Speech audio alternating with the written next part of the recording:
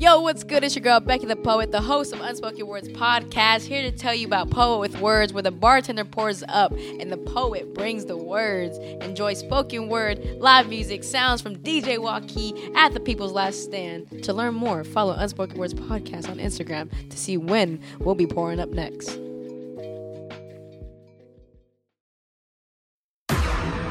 What's Good Podcast. Are you ready? Your number one source to all the keys in the industry. With Brianna Javon. It's the What's Good Podcast. What's good? Hey, ladies and gents, this is your girl, Brianna Javon, with another episode of What's Good Podcast. And we are in season 5, and we are still focusing on the film industry. Today, we have a new guest. His name is Jeremy. How are you? What's going on? I'm doing good. How about you? Well, for Monday, I'm doing good. I know, right? We making it, huh? All right. So as you guys know, we do not do interviews. Instead, we do genuine conversations. So let's get into it. We always start off with icebreakers. So are you ready for your icebreaker? Yeah. Oh, I think I am. I promise it's not going to be terrible. So I think when I announced that I was doing the film industry, I didn't really know too many people in my community. So I reached out to everybody and I was like, hey, tag some folks so I can reach out to, right? You were somebody, shout out to Levi. He was like, hey, he's good people. Go ahead and reach out to him. So why do you think that you were recommended to be a guest on the show? Oh man, that's God. You know what? Probably because I've been doing it for a decent amount of time now, at least locally, I'll say. But more recently, I've really kind of started doing or being a part of different projects that are kind of what's the word I'm looking for? Have a little bit of notoriety to them. And I've been collaborating with people over the years. I'm all about collaboration. So I think that my name may be out there to an extent. I'm not saying that I'm just that guy, because I would never just claim that. But I think that, I've had my hand in enough pots to where people kind of know oh, Jeremy, he does a lot of different things. And so I could imagine that that's probably why I probably popped into more specifically Levi's mind. Nice, because I saw that you have so many titles, and we're going to get into it. But actor, producer, director, singer, just the whole 9. So I'm excited to get into your story. Now we're going to get into the genuine conversation. We always start off with who is the guest. So for you, who is Jeremy English? Well, that's a loaded question because I guess the better question is how much time do you have? Okay. The floor is yours. Well, I'll try to condense it as good as I can. But Jeremy English is, literally everything that you just said. He's an actor, writer, director, producer, singer. I actually am in... And I'm finally starting to just own this part too, because I just never felt like I was really doing a lot with it, but I'm also in ministry to an extent. And I'll talk about that in a second too. But yeah, and then I have my corporate career too. I work in human resources. I literally do a lot. I do a lot, but that's me professionally. I think personally, Jeremy English is Jeremy English is a really good person. He's a loyal person, someone that is really big on pouring into the lives of other people. And that's just in everything that I do. I try my hardest to be as selfless as possible. Just in everyday life. And of course, I know a lot of people have their thoughts and opinions on HR, but my approach to human resources has always been to help people. I know some people see HR as kind of like the big bad wolf of every company, but, really good HR professionals work hard to kind of get rid of that stigma. And that's, one of my biggest goals in my corporate profession. But even, you know, in my entertainment career, I'm all about just, it's so much, specifically in Dallas, there's so much talent out here in so many different areas. I mean, whether you're a singer, you're a rapper, if you, you know, do spoken word, if you're an actor, actress, you know, whatever you do, any type of musician, it's just so many different people that express different forms of art in Dallas that I think it's really important that we do all that we can to kind of uplift one another, to bring awareness to that talent that's, you know, in this city that we love so much. So that's really what drives me every day. And it's just a large part of, like I said, just who I am as a person. Love it. So I want to take it back to Jeremy at 12 years old. If somebody had asked you, what do you want to be when you grow up? What was your answer back then? So I was a very, oh man, okay. Let me give a little bit of, I guess, context too. So, my girlfriend and I have had conversations about this all the time with, especially like people of our generation, meaning, you know, millennials. We were kind of programmed, especially African Americans, to, you know, kind of have that steady plan, which is like, you know, of course, graduate high school, and then find a college to go to, get your degree, and then find a really good, stable career and, you know, start a family and, you know, retire, and then, you know, that whole thing. But I don't think that we as African Americans have done a really good enough job of pushing the agenda of really following your true dreams. And your dreams may be something that's kind of a little less conventional than the normal, you know, that normal path that our parents kind of, you know, imprint in our heads. So for me, I always had, you know, if we're going to go back to 12 years old, I had a bit of a battle, you know, going on in my mind of what I wanted to do with my life, because it was like, okay, I know what my parents are kind of trying to get me to do, which is, you know, finding that profession that I'll go to college and get a degree in it and, you know, pursue it. But then there's the things that I really wanted to do with my life that were, you know, a little less stable, I guess you could say. The first part was I thought that I wanted to be an architect. I thought. Then I started, what'd you say? At 12? At 12, yeah. So I had a really big fascination with houses. That was just, and I still do. Like just the overall design and construction of homes. That was just always something that I've had a really big interest in. And even like when I was even younger than that, like 9, 10, I would, you know, with Legos, like I know a lot of people, you know, kids would play with Legos and stuff, but I was like, it was not a game to me. Like with my Legos, I was legitimately building houses where it's like, oh, here's the master bedroom, here's the master bath. Like I was literally like building it, like almost like, you know, what architects do, but just like with Legos.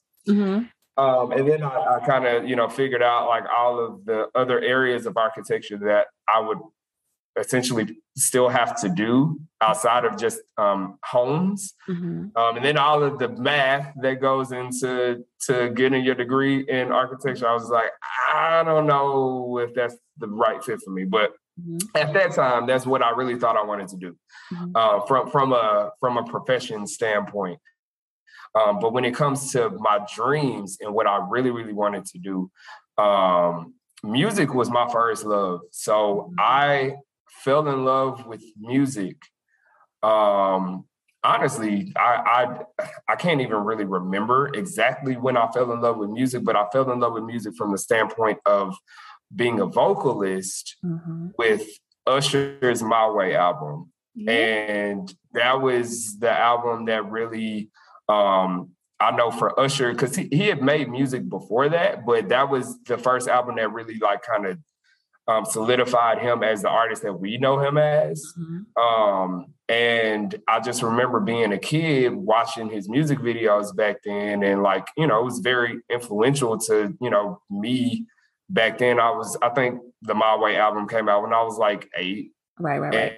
And seeing him, he was almost like he was like MJ Jr., And so like, it was just really dope to see a young dude with that type of, that type of music, that type of vocal ability, that type of stage presence, all of that. Like, it was intriguing to me.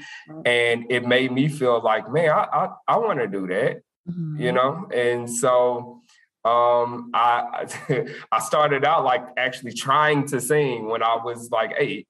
Okay. And then I remember it was like one day I was actually singing in my room. I was like 9. And my mom came around the corner and was like, "Was that you?" I was like, yes. And then from there, like, that's when that was like that first moment where it was like, oh, maybe I can sing a little bit. And so I just kind of like kept going with it. And by the time I was a preteen, once I turned 12, since we're talking about year 12, that was what I wanted to do with my life. Like, I wanted to be an artist. I wanted to be a recording artist. And I honestly didn't even know about anything else outside of that, regarding entertainment. I just knew I wanted to be a singer. I love it. So you mentioned ministry earlier. Did you grow up in the church, and were you in the choir? How did that go as far as you getting the practice of being an artist and getting in front of people to build that stage presence? Yeah. So the crazy thing is, for the longest time, it was a weird thing. And I think a lot of singers have this, well, not a lot, but a fair amount of singers will have this slight insecurity about their own voices, like when you hear it yourself. So when I would hear myself record, I was like, this is trash. What on earth? But like, other people would tell me that I sounded good. So I was just like, I guess I just kept doing it because I love music. Right. But I grew up, I was literally born and raised at Oak Cliff Bible Fellowship Church. Okay. The home church of Dr. Tony Evans. Yes. And yeah, my family started going there when my dad was a teenager. So we're like literally like some of the like original members of OCBF, and like my entire family goes there. But I actually was not in the like children's choir at OCBF. I didn't actually start singing in church until I started going to my grandmother's church from time to time. She actually was a part of an AME church in West Dallas called Gaines Chapel AME. Okay. And they used to have me sing at that church. And it was a small church, like really, really small church. And so like it was really easy to like get over like the stage fright, as opposed to a large like mega church like OCBF singing in front of like, I mean, a congregation of hundreds or thousands, So that was really where I kind of got my initial start of practice. But even then, even like when I was in high school, I wasn't in like any gospel choirs. I thought about getting in like a gospel choir at, I went to DeSoto High School. Okay. Yeah. But it wasn't until I got to college that I started my first couple of years at Prairie View. Right. Yeah, HBCU all day. All day. TV, CSU, no, I'm just kidding. Oh, no. See, now we got to end the interview. See, come on. I thought we were going to be friends, and now, no, I'm just playing. But yeah, so I would say definitely at Prairie View, that's when I really started to I started to find my voice more, and being able to, because I mean, we used to perform. I was in like 3 different choirs. I was in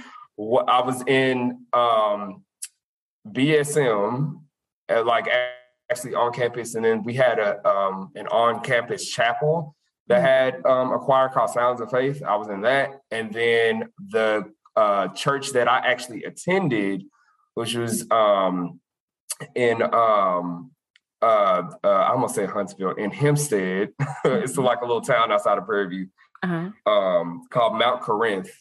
And I was in the choir there. And so, I mean, I literally was singing like all the time. So that really was where I kind of like started to find my voice.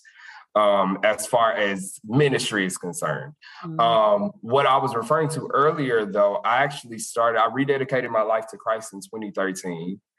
And I started the company I was working for at the time. We actually had a weekly Bible study that like a few people would get together and do. And I had come across this Our Daily Bread, like daily devotionals. Yes. And we were in Bible study one day and I was like, I started reading these devotionals. Do y'all mind if I start sharing them with y'all? And they were like, yeah, definitely. And so I started sharing them, and this was in 2013. And it started out with like 4 or 5 people in the group. And now here we are almost 9 years later, and it's about 70 people in the group. And so I send a devotional every day, Monday through Friday. And then every other Friday, I open up the floor for kind of like a virtual prayer request / praise report circle. So what'd you say? And you're leading it? Yeah. So this is like, I started it in 2013. I wanted it to serve as kind of like something that, people can just add a little bit of Jesus in their work day, because I know it'd be several days during my work week where I need a whole lot of Jesus. So I'll just be like, I'm sure that there are other people that feel the same way. So I send it literally I try my hardest to send it every morning, but then sometimes like my morning will get crazy and then I have to send it in like the afternoon. But I send it every day, Monday through Friday, just to, like I said, just uplift everybody as much as I can. I know that everybody probably doesn't read every single one, but that's okay. Whenever you're able to read them, it's there, like, and I send them. And then of course, like I said, we have the virtual prayer circle every other Friday. And I mean, it's people in the group that don't necessarily know each other. But I mean, there've been several times of people, in there that I've just met throughout my career, praying for people people that I met at one organization, praying for somebody that I met at another company. So, and I think that's just so dope to, how it's come together like that. And so, my girlfriend was like, she literally said, she was like, so you're in ministry, right? And I was like, I don't know if I would call it that, but you are. When I really sat there and thought about it, I was like, oh yeah, it kind of is. So That's amazing. So I do towards the end of the show, I want you to make sure that you invite people. Yes. So we'll make sure that we have a time to share that information. Definitely. Definitely. Switch gears. Now I want to get into production. And when I hear production, I think about so many different things, like, being an executive producer, assistant producer, if that's behind or in front of the camera, whatever that may look like. I want to know, how did you start with being an actor? I know you mentioned writer. You have many different titles when it comes to production, right? So I want to know, was it like some theater in there because you are a singer, or was it just straight acting gigs? And then, on the side, I'm still doing my singing. How did that start? Yeah, so it did. You literally hit the nail on the head. It started with theater. I went to Prairie View for 2 years, and then I transferred to UNC, and that's where I graduated from. Okay. And my junior year, when I transferred to UNC, I found out about a Black theater organization or collective on campus called CAST, which stands for Collaborating Actors, Singers, and Talents. And I actually went to their first meeting, and it was actually a lot of people in there. It was probably like 40 people in like their first meeting of the semester. And they were just, they did like little like theater exercises, like improv stuff. And then they also talked about like their first production and then when they were going to have auditions for it. And so I was like, well, I was going to go for it. So I had never auditioned for a stage play in my life. This stage play it was an improv-based show. It was called 30 Bits of Reality. And it was 30 skits based on like reality TV. Okay. And so I auditioned, and for my monologue, judge me not, please. For my monologue, I actually did Bernie Mac's monologue on the stripping industry from the Players Club. Yeah. And and the crazy thing was, I was really like worried that it was gonna be too much. And I later found out, which by the way, I got casted. Nice. And I later found out that was like what sealed the deal, because they were like, oh, he not scared to just like go there.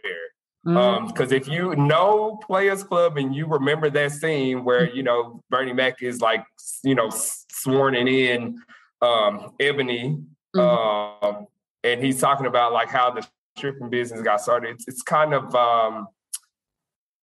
X-rated the way he's speaking about it. And so, the fact that I wasn't like afraid to like just go there in my monologue, they said that was kind of what sold them. So that was literally the start of a whole new beginning of a talent and a passion that I didn't even know I had. So it was like, it started there, and then all of a sudden I was in like every production that they had from then on. I was in an HIV awareness production that we had called A Shot in the Dark. I was one of the leads in that production.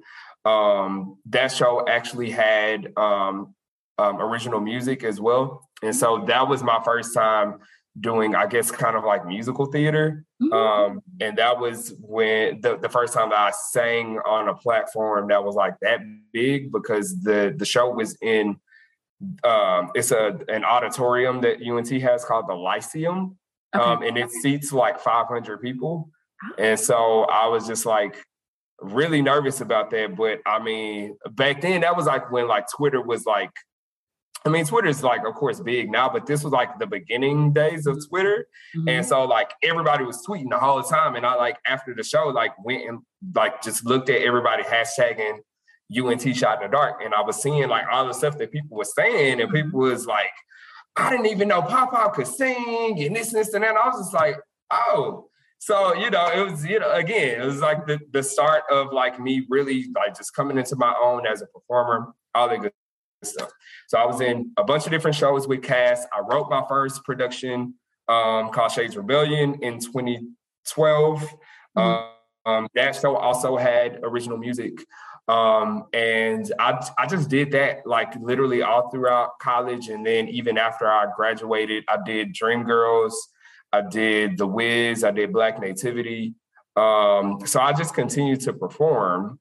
But I knew that there was more that I wanted to do outside of theater. And so I was like, why don't I start with like a web series? And so in 2014, I wrote a web series called 3048. And it was, I guess the best way to kind of categorize it's almost like the male version of Girlfriends almost. Okay. It was basically, I don't know if you've seen, it's a show on BET Plus, I think, called Bruh. Yes. I've seen commercials, but I haven't seen it. But I know what you're saying. I haven't watched it either, but from what I've seen in terms of like the premise of the show, it was like, bro, this is literally my show. But that's neither here nor there. But so I started there. And I did not know nothing about nothing. And so I was literally just kind of like taking stabs in the dark of just like, okay, we just gonna figure it out. I had a homeboy from high school that did cinematography, and I was like, okay, like let's just like go for it. We held auditions. Thankfully, I was living in a building downtown that had a really nice conference room that we could use for auditions. So it looked real professional, even though we didn't know what the hell we was doing. And yeah, we got it casted and we filmed the entire season, 9 episodes. We filmed the entire season over the course of, I think, 2 months. Yeah, like 2 months. Okay.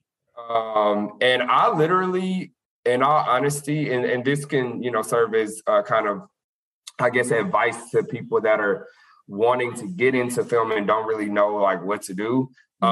I did a lot of research, like literally just going into Google and like how to start a web series.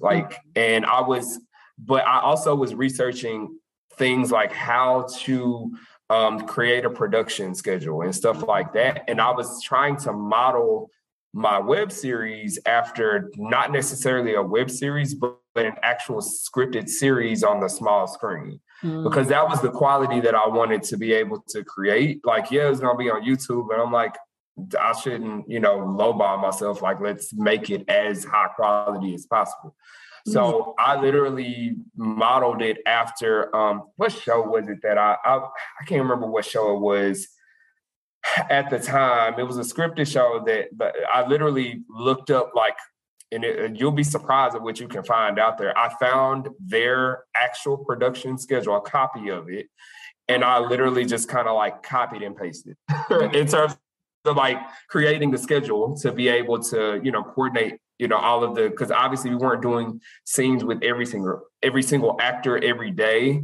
So just kind of like working out those optics. Another thing was making sure that I had additional hands on deck. On set, I should say.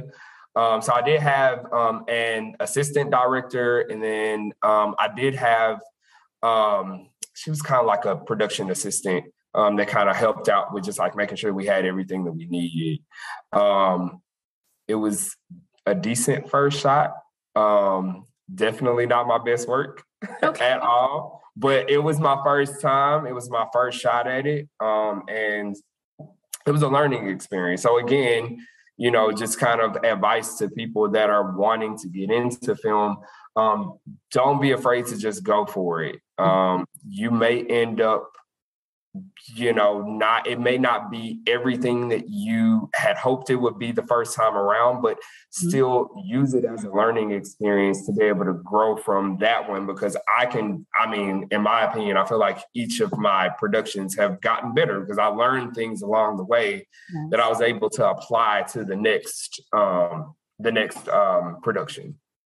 So I do want to rewind a little bit because you said so many different nuggets, right? I want to go back to you just being bold. And if I had this as a mindset, I'm going to just go ahead and do it. Example, with the whole Bernie Mac monologue, you were like, this is what I'm going to do. No matter what the situation is, I know I'm going to do it and I'm going to make it happen, right?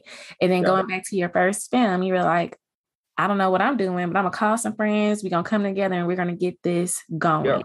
So, of course, you're going to have people in your mind like, should you have done that?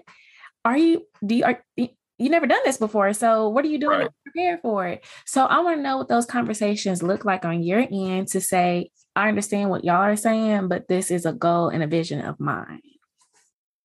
Okay. Well, the main thing is, I would say, is making sure that you have the right people on your team and in your corner, because everybody does not want to see you win. I know that sounds harsh, but it's a harsh reality. So I think that, when it comes to your vision, Erykah Badu said it best, keep in mind, I'm an artist and I'm sensitive about my, so, at the end of the day, like it's, you're going to always put more into your vision than other people will in most cases, but you still need to be able to find people that are still going to be invested in your vision and see the vision.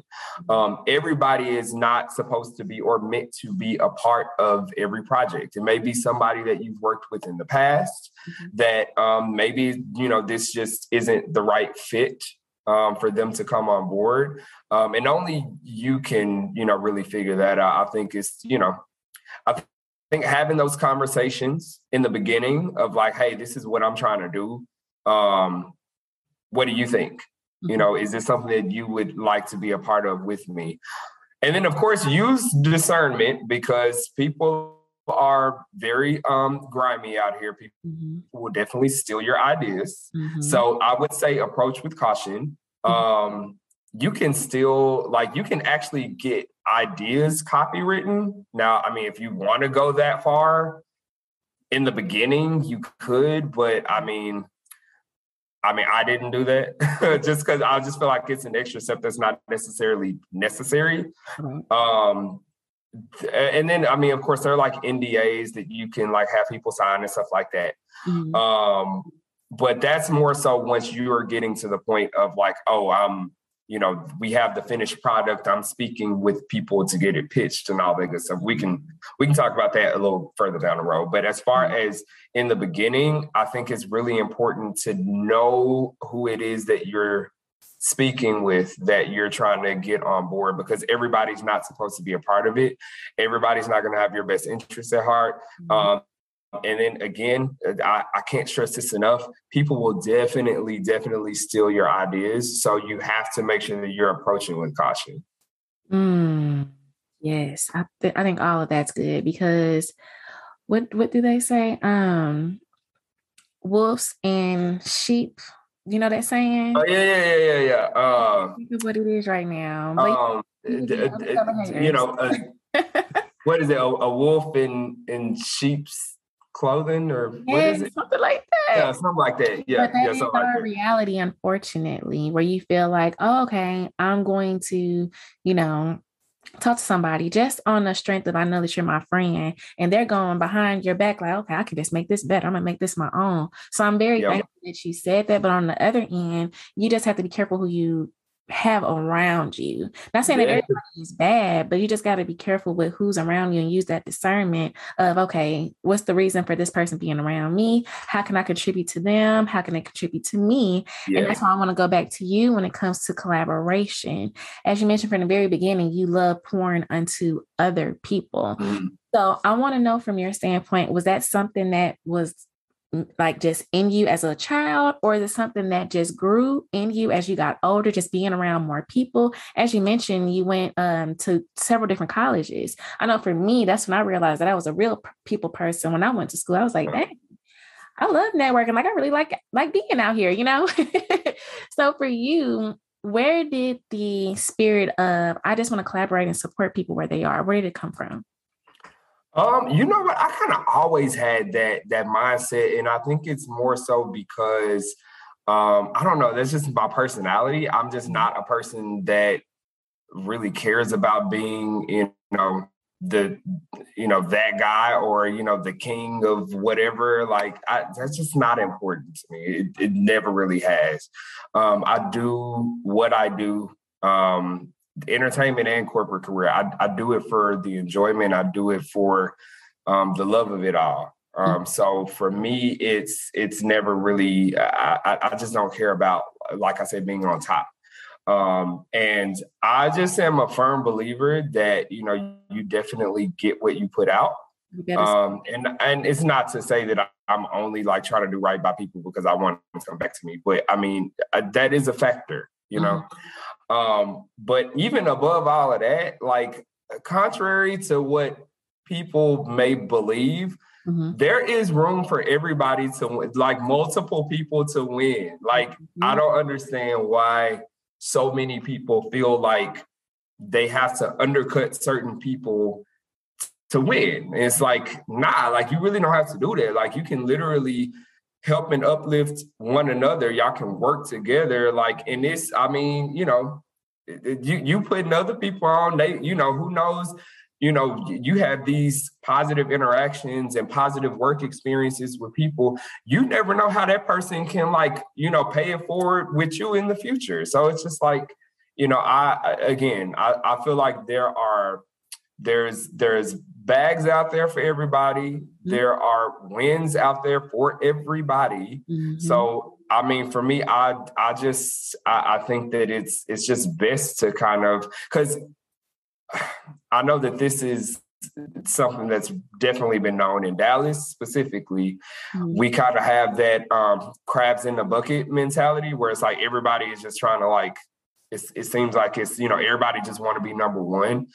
But when you look at like some of the other cities, like, you know, Atlanta and New York and Cali, and, you know, of course, they're going to have their fair share of, you know, selfish people that just want to be on top. But I feel like they have a lot more camaraderie, like as cities. And I feel like that contributes to why those cities are kind of where they are, right? You know, with, you know, all of the success that they have, because, you know, you see a lot of the people like collaborating and working together. And I mean, realistically speaking, like we're only human. It's only so much that you can do as one person. You should want other people to help you, because it's only going to make your stuff that much better, and vice versa. So it's just like, you know, I truly believe that we are better together. That's just my philosophy. Okay, so because I feel like this next question I'm gonna ask you, we could talk about it for days.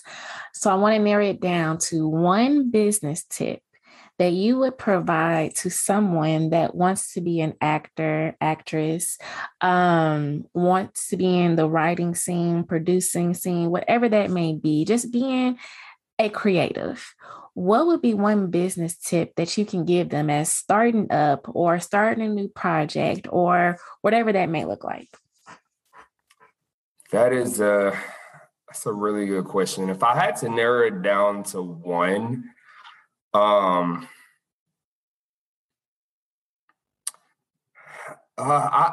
hate to do this, but I don't know if I can narrow it to one. Okay, you know what? It is one. These two are intertwined. Okay. So the part A is go for it.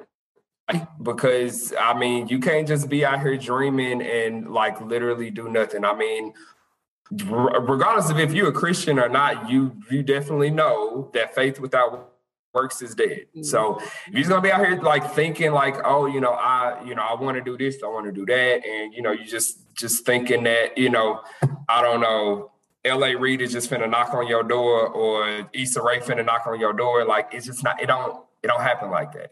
Right. So, the first tip is to just go for it. What's the worst that can happen? You know what I'm saying? Like, the worst that can happen is like you may not, 100% succeed the first time, but who does? Mm-hmm. So it's, go for it and keep at it. So that's part A. Part B is definitely do your research, because I don't think that you should just go into things blindly. Mm-hmm. I think that, you want to, have your fair amount of fearlessness and just going for it, but go for it with, go for it reasonably. Because it's like, I'm not about to, and I know some people will do this, and it works out for some people, but I don't think I could do it. But I would never just move to LA or move to New York on a hope and a prayer. Now, granted, the hopes and the prayers will be there, mm-hmm. but I'm still going to have a plan. Yep. And it's the same thing with, if you want to do things locally, if you want to just go for it, you're starting up a web series, you want to start, going on auditions and things like that. You still need to plan for that. You need to mm-hmm. prepare for what does that realistically look like? Mm-hmm. Because what you don't want is to go into it blindly and then you fall so hard that it discourages you, because the industry is, even on a local level, the industry is tough. It really can be tough. So again, you know, of course, like I said, just do your research. You know, as an example, as an actor or an actress, if you want to do film, you know, since we're mainly talking about film, you know, having you know, a monologue, well, more than one, a couple of monologues, typically contrasting monologues, on deck. Like, so whenever you do come across any type of audition that you want to go to, at least you're prepared for that. And then also, you know, if you're wanting to do, like, you know, performing in general, if you want to do like musical theater and stuff like that, of course, the monologues will definitely help you, but also making sure that you have a song prepared too. And then, you know, if you're, you know, just an overall, like a producer or, you know, a director or something like that, again, do your research. You know, what does that look like? You know, starting up a new project, what financially, what is that going to cost me? But there are resources out there like crowdfunding, but crowdfunding doesn't always happen. Like, in terms of, like, you know, finding people to fund your projects. Sometimes you'll get people that will, but it doesn't always happen that way. So if it is a situation where you don't get that, literally, you know, like I said, doing that research to see, like, what is it going to cost me? Because if I'm not able to get funding, I may have to self-fund. And if I have to self-fund, am I prepared for that financially? So, you know, it's just, again, overall, just doing your research of what does it look like to start up, you know, whatever it is, whether it's starting up a new project, auditioning, you know, et cetera, et cetera. Nice. People, you got a plan, because I hear that all the time, that I want to go to Hollywood, I want to go to New York, and I'm like, well, are we going to get it together before we go? Because God may not want you to go to Hollywood. He may want you to stay in your ministry here. Right. So that's why I definitely agree with you. Sometimes it may sound good, but it's not good for you right now. So yeah. I am so grateful that you said that. All right, so switch gears. Our next portion of the conversation is called our highs and lows. Highs and lows, basically, you know, what are you something really, really proud of? Jeremy, you did this. Pawpaw, you did that. Pat on the back. So let's start with your highs. Anything that you can think of right now you would like to share?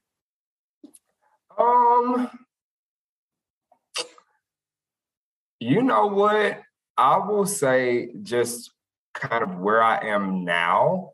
I have definitely had, well, let me not get ahead of myself. Where I am now, more specifically, like with my current project, it is, so my current project, The Crib, if y'all haven't watched it, it's basically like it's like a cross between Tiny Desk Concert and Rhapsody the Basement. So we do live music sets and also interviews. And it was a concept that I came up with in the middle of the pandemic, because I was like, well, what can we do, since, like, you know, for performers, like, we weren't able to perform. Right. I did Black Nativity in December of 2019. And that was like, before that, I was really just doing film. I had kind of stepped away from doing stage productions for like about 4 years, because I was only focusing on film. And at the end of 2019, doing Black Nativity, I was like, I'm finna go ahead and get back out there. And then boom, the pandemic happened. And it was like, oh, nah, you ain't finna perform right now. So I was just like, well, I don't want to just like not like be able to do stuff. So I was like, you know, what's something I could do potentially like at my house, and, you know, like just something fairly simple. And I don't know what it was. I don't even think I was watching Tiny Desk, but I was like just on YouTube, like looking at performances and stuff like that. And I was like, I feel like it would be really dope if we had something performance-based that spotlighted Dallas artists. And I was like, well, how could we do that? especially since we're in the middle of a pandemic and like really ain't nobody going nowhere. We can't like, So that's when I was like, well, I could, my crib is, decent in size. I was like, I could do something here. I mean, we've done stuff in my crib before. So I was like, maybe we'll do that. And then like all of a sudden it just all started just kind of piecing together in my mind. And I was like, I'm just going to do this. I'm just going to do it. And like really going from like it being this really small, like microscopic idea in my brain to seeing it like now, like as a full, like finished product. And now we're filming season 2 next month, just like looking at like how it turned out, the quality of this project. And I promise I'm not a boastful person. I'm not, but the quality of this project to me, and I am biased, but to me, the quality is along the lines of something that you would see on like an actual network. And that was a really high moment for me looking at, where I kind of came from. I got into film in 2014, didn't know what the hell I was doing. And like now, like seeing my project literally looking like, something that could be, alongside, some of the biggest shows out there. Nice. So regardless of, the awareness that the show has, I mean, we just started it. Like I wasn't expecting to hit 1 million views, for the first season. But that wasn't my goal. My goal was to get it out there, get it started, and have this formula because I knew that once we put it all together, I was like, this is actually going to be really easy to produce, very inexpensive to produce because we're doing it out of my house. So I was like, this can be like an ongoing project. And so like for me, I was like, okay, let's just get this thing off the ground. And we got it off the ground and the reception from, just people on like social media and stuff, like we would get views on, on YouTube, but like the bulk of our interaction really came on Instagram. Okay.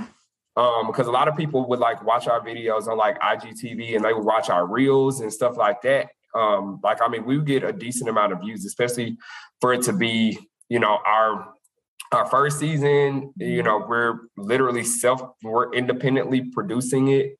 We don't have like anybody promoting it or backing it. So it was just in general, it was in its totality, a very high moment for me, just seeing the finished product and how well it's being received. I'm still on a high from it. And that keeps me going to want to move forward with, seasons in the future. So like I said, we're starting filming season 2 on the 27th of December. So that is amazing. I want to say congrats because I saw it and I was like, this is really professional. This is really good. Thank you. Looking at the snippets or the clips on your Instagram, it made me want more because the way that you would kind of advertise it a little bit, they would only give like a little bit of the answer. I'm like, well, I want more of the answer. Let me go. Yeah. So it was just really, really good. And I can say congrats because like you mentioned, it does take a lot for us creatives to produce during the pandemic and you did that. So congrats. Yeah. Thank you. No, I really, really appreciate that. You're welcome. So let's go on the other side of the spectrum when it comes to our lows. Anything that made you question, should I continue to do what I'm doing? Having those hard conversations with God, it's not looking like how it's supposed to look, Lord. How do you push through those moments to get to where you are today? Because of course you're still here, you're producing, you're writing, you're doing everything as far as film. So what was that moment that made you question it? And then on the opposite end, what made you push through it? So, and this is actually, it's not quite a low right now, but it is something that I'm still like, I'm still getting my mind wrapped around it. But so in 2017, it's like, Lord, the years just Anyway, so 2017, we worked on a reality show that we were, and I'll say we, me and my business partner, Chris Lee, he is the CEO of True Work Media, and he's the person that I worked with on The Crib. Mm-hmm. So that professional quality and stuff like that all comes from, well, not all, but a lot of it comes from him. We worked together on that. Mm-hmm. So we worked together summer 2017 to put together a pilot for a reality show that would be based out of Dallas. Okay. And the name of this reality show is called Up and Coming. Mm.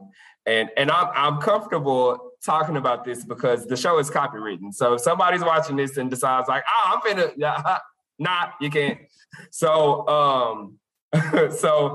but it was my thought process around it was, I wanted to, of course, reality TV has been at the forefront for a while now, at least a decade. Mm-hmm. And I was like, we have never had one in Dallas. Now, I know they had Real Housewives of Dallas, and then they had Little Women Dallas, and it was a couple of little ones here and there, but we did not have a reality show based out of Dallas that showcased the Black people in Dallas. Mm-hmm, mm-hmm. And there is this stigma or this persona that in Texas, people outside of the South, they think that we, ride horses to work and stuff like that. So I was like, nah, we need to show what, it really is. Mm-hmm. And also, like I said, bring awareness to the Black community of Dallas. Right. And, just all the different people in Dallas that are just doing big things that are up and coming in their career. So we had a girl that is a fashion blogger and a stylist. Mm-hmm. We had a girl that's a makeup artist. We had a female DJ on the show. We had a guy who's a personal trainer that owned his own gym. Mm-hmm. I was on the show myself. And that was I'm not a part of all of my productions, but this one I was like, well, in order to make all of the storylines connect, I was like, I'm literally introducing everybody. So I was like, I'll be in season 1, if it gets picked up, whatever. So anyways, we're gonna put it out there in the yeah. So we finished it in 2017. We got it completely edited at the beginning of 2018, and then we just started going just at it in terms of getting it pitched. Mm-hmm. We were going into it so boldly because originally we were, working alongside a guy. Mm-hmm. I will not mention his name, but a guy in Atlanta that is in the industry that was going to be helping us get it pitched to Viacom. So he actually worked on. I'm not going to give away actual titles of shows, but he worked on a very prevalent reality show that is on Viacom. We'll just say that. And he had a very strong connection to my cousin, who was also on the show. And he was, we had already, before we even started filming, when we were casting, we were in conversations with him about, what the process would look like and all that good stuff. Well, it got down to the wire. And once we finished, we had the finished product. We were staying in constant communication with him. And it came down to it. It was time for us to go ahead and send him the finished product so that he could start helping us pitch on our behalf. And dude just went ghost. Still have not, that was almost 4 years ago. Still haven't heard from this man. Still haven't heard back from him. Even cousin that has a strong connection with him? She hasn't heard from him either. I have my personal theories of what might have happened. But yeah, neither one of us have exchanged any type of words with him since then. But again, this serves as a reminder to everybody. Like I'm still glad that I got it copywritten because, you know, he couldn't actually take my actual finished product and pitch it because it's like, oh no, this is mine. This belongs to me. But that didn't stop us. We still attempted to still get it pitched. Spoke with a couple of people that I had some connections with in LA. And all of the people that I spoke with in LA were just like, it's good, but, and it was always a but. It was like, so one of my main goals was I didn't want it to be a show that was like super deep rooted in the drama. I was like, it's going to be drama because it's like, it's people and different personalities. Like just naturally it'll happen. And we did have some drama in there that naturally happened. But I was like, that is not going to be the premise of this show. Right. That's not. And I'm like, I know that there is a market for a show that is not going to exploit Black people. Yes. Via reality TV. So that was my overall goal. And then in so many words, every person or every executive that I spoke with in LA, in so many words, were telling me that they thought it was too boring because it didn't have enough. It didn't have enough drama. And of course, it was like, you know, it was a shot to my progress. I'm like, I think this ish is dope. Like, what y'all talking about? Like a show, a reality show does not have to be, you know, hair pulling, drink throwing to be good. And we've seen that with other shows. Like, I mean, T.I. and Tiny, like, you know what I'm saying? Like, that's an example. There's other shows. It was a show called Southern Charm, New Orleans, with like, it's mainly Black people on that show that comes on Bravo. So, I mean, there are definitely shows that aren't like they have drama, but it's not all about the drama. So I was just like, I know that this is possible to do. And I don't know, after the situation with the person in Atlanta and then having those meetings with the people in LA, I definitely started questioning myself of like, is this really as good as I think it is? You know, am I, you know, focusing my efforts where they really need to be? And I kind of stayed in that spot with that particular project for a long time, like a really long time. And I kind of tabled it because I was just like, you know what, you know, maybe right now isn't the time for that project. So I was like, well, let me focus my energy in, you know, on other projects. And, you know, if those pop off, then of course, like that just opens the door for this project because for up and coming, because I'm like, you know, hey, you know, you just never know. And then about 2 or 3, maybe 4 months ago, I see that Issa Rae is putting out a reality show based in LA that is literally a mirror of Up and Coming. And of course, I don't have any, you know, like proof or anything like that anybody that I spoke with took my idea to, you know, to Issa Rae Productions or what is it called? What's her production company called? Oh Lord, it's Ray something. Ray something Productions. I don't have any proof that anybody like took my show over there or anything like that. So I'm not even gonna like just sit here and say like, they stole my idea. Like I'm not gonna like sit here and be cocky and say that happened. However, I just found it very, very, very interesting that it was, I mean, all the way down to the aesthetics of the cast.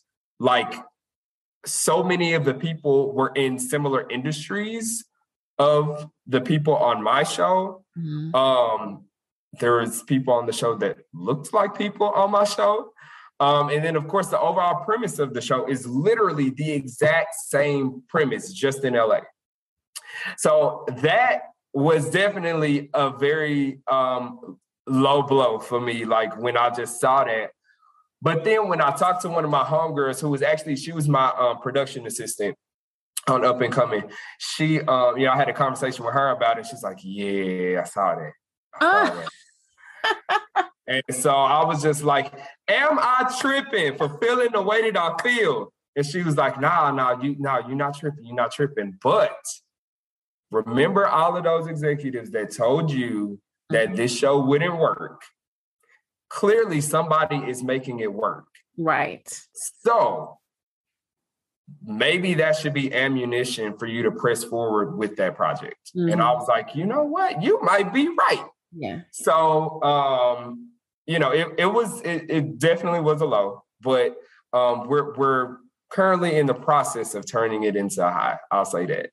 I love that, because even if you were to reach out to Issa and give her flowers and say you did amazing with this, but I feel like we can bring this to Dallas with this type of cast. Right.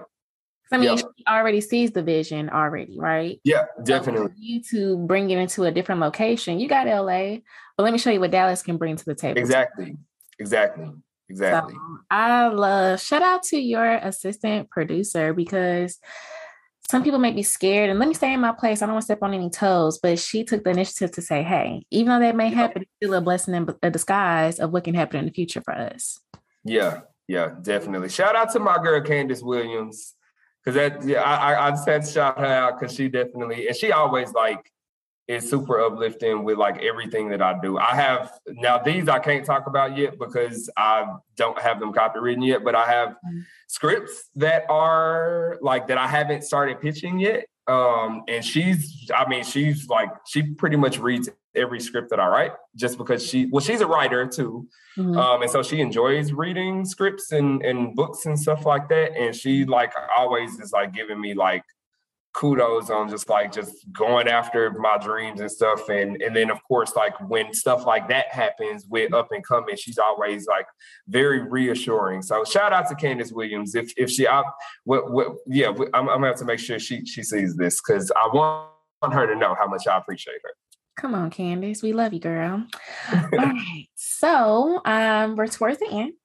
We always leave off with a couple of things, but this one in particular is one free advice. You've been giving advice this whole entire time. So let's keep it short and sweet. Anything that you want to give the people to just encourage them to go after their goals. I feel like with me and, being a mentor, you've been as long in the industry as you have, we have so much to give to people. Certain people are putting price tags on it, which I feel is so ridiculous. It is beyond me when I see these price tags about certain things. So one free advice that you can give somebody that's watching today that they can take with them to apply tomorrow. I would definitely say, know that you are as dope as you know that you are. I think that will sum up everything, because there are going to be moments that you may actually get in your own head, but if you keep sight of the fact that you are dope in whatever it is that you want to do, of course, still continue to pour into your craft, but the foundation of that craft is that you are dope at it. And that will it should give you the push to keep going after it. And again, like I said, I feel like that'll be the basis of everything else that you encounter as you continue forward. Anybody watching this, just know that you are dope. Know that you are worthy of attaining your dreams. Don't let anybody tell you that you're not. And just go for it. I know I've said that several times, but I mean that. Literally go after whatever it is that you want, because you don't want this life that we live in to be over and then you literally leave this world with regret of, not going after those things that were important to you. So the time is now. As we see, life is way too short. So the time is now. Just go for it. Good. Okay, so tell the people where they can contact you, if that's Instagram, website, just keep up with all things Jeremy. Yeah. So, well, okay. Well, I guess I'll start with my Instagram. My Instagram is Paul. That's P as in Peter, AW underscore .dot underscore Paul. So it's like my nickname is Paw, like country term for grandpa. And then I am on Facebook as Jeremy Paw English. My last name is English, like the language.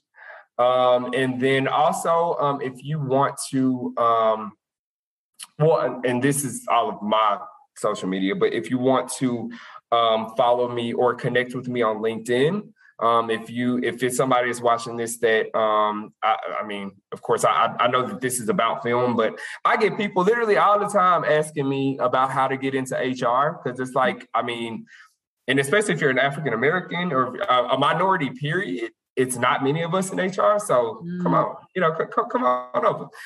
So you can find me on LinkedIn, Jeremy English. And then as far as like my shows right now, The Crib, we are on Instagram at The Crib, it's THA Crib Dallas. And then we're also on YouTube, The Crib Dallas. And I think that's it. Yeah, that's it. I'm on Twitter. Bible study. Oh, yeah. Okay. Yeah.